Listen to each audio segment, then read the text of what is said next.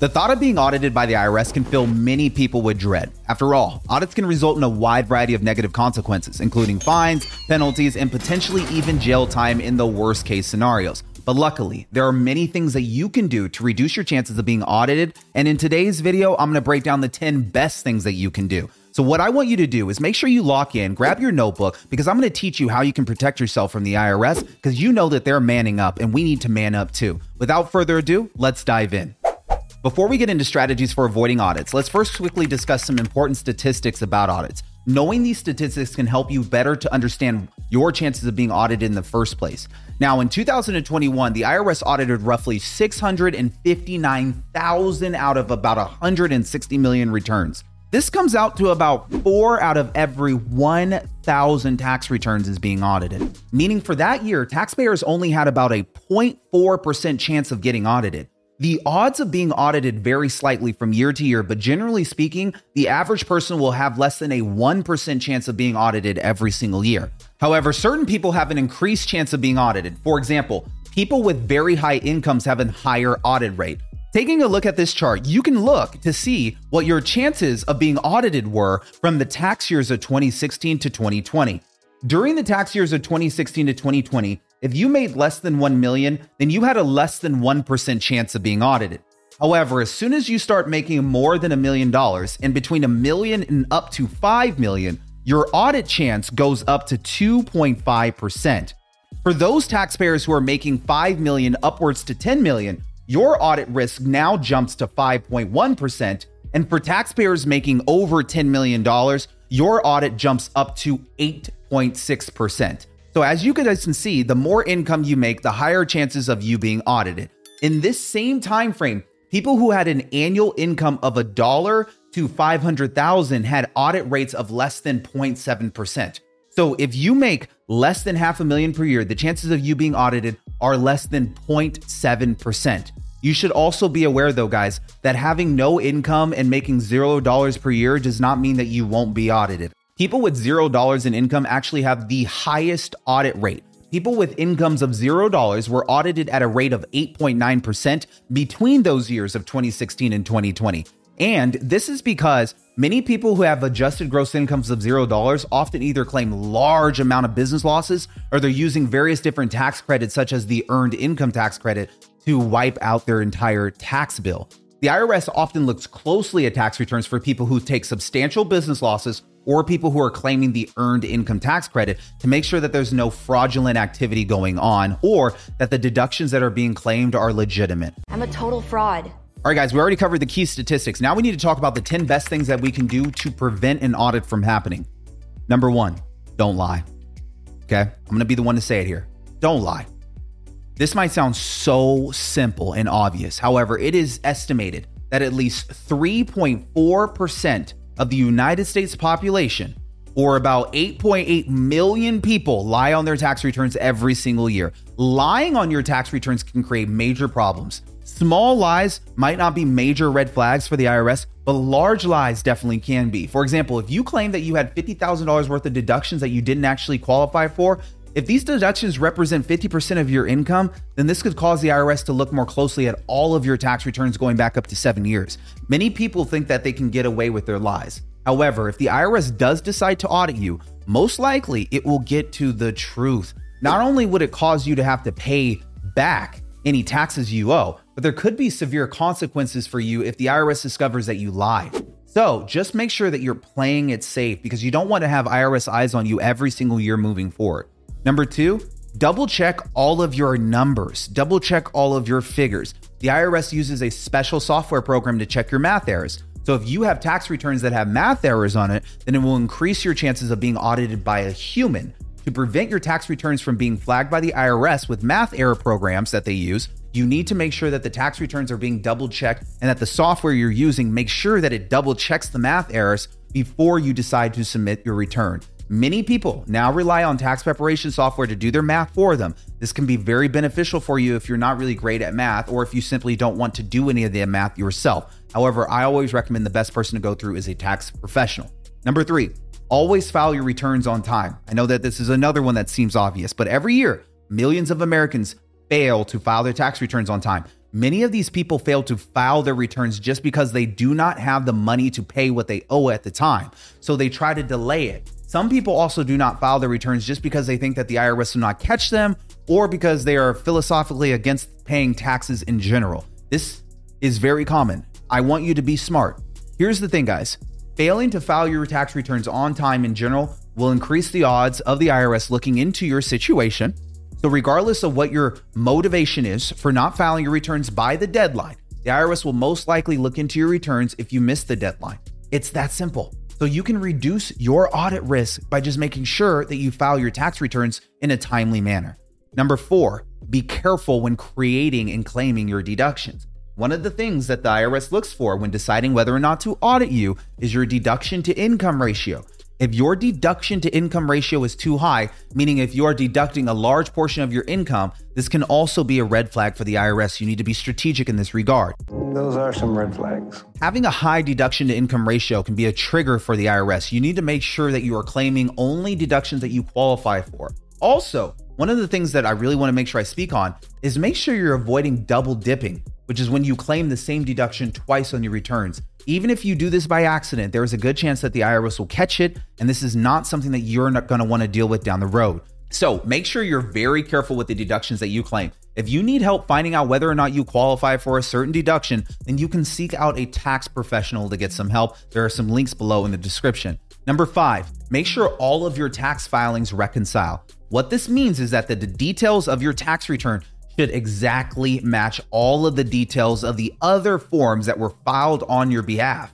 For example, if you're an employee and if your employer filed a W-2 for you that stated you had an annual income of $100,000, then you should report that your 1040 shows $100,000, not $90,000. If there are any discrepancies between your tax returns and other tax filings that your employer reports, it can definitely trigger an audit on your behalf. In fact, these discrepancies are one of the many things that the IRS looks for when deciding who to audit. Sometimes these discrepancies happen by mistake, and oftentimes people say that their income is lower on their tax returns than it actually was, thinking that the IRS wasn't going to notice. But the IRS often does notice, and this is the one way in which you can end up tripping an audit for the next year and the next year, because then they become attached to you. So when you're filling out your tax forms, make sure that there are no discrepancies between the figures that are on your returns and the filings that have been made on your behalf. Number 6, be very specific with your numbers. Some people make the mistake of rounding their expenses to a nice, even number. I don't know why they do this, but you should never, ever, ever do this. This is such an easy audit risk. Let me give you an example. Let's just say that you paid $4,982 in medical expenses. Should you round this $4,982 up to $5,000 on your tax return? Does that make sense? Because many taxpayers like to round numbers up, and it is the wrong thing to do. You should never do this just because it seems easier to you to calculate, or you think it's going to be easier for your accountant to calculate. This is a lying and not truthful. You always want to make sure you're using the right amount. The reason why you should not round numbers is because if there are a lot of round, even numbers, it can look like the numbers are not real and are being made up. So always make sure that to report the exact dollar amounts of your expenses and do not change them in any way. This will help you reduce your chances of expenses numbers triggering an audit. Here's number 7. Consider not being a sole proprietor. There is nothing wrong with being a sole proprietor from a business standpoint. However, if you're sole proprietorship and bringing in more than $100K in annual income, then this could increase your chances of being audited. That's kind of not fair. But other business structures such as partnerships and corporations are being audited at much lower rates than sole proprietorships. In fact, sole proprietors who file Schedule Cs on average are 3 times more likely to get audited compared to partnership LLCs or corporations. So there can be additional benefits to switching your sole proprietorship to a different structure such as an LLC, for example. And if you switch your sole proprietorship to an LLC, you can get liability protection for your businesses that can help to protect you from lawsuits. Or maybe after you have an LLC, you might decide you want to switch it to an S corporation to avoid some of the self-employment tax that you're paying into.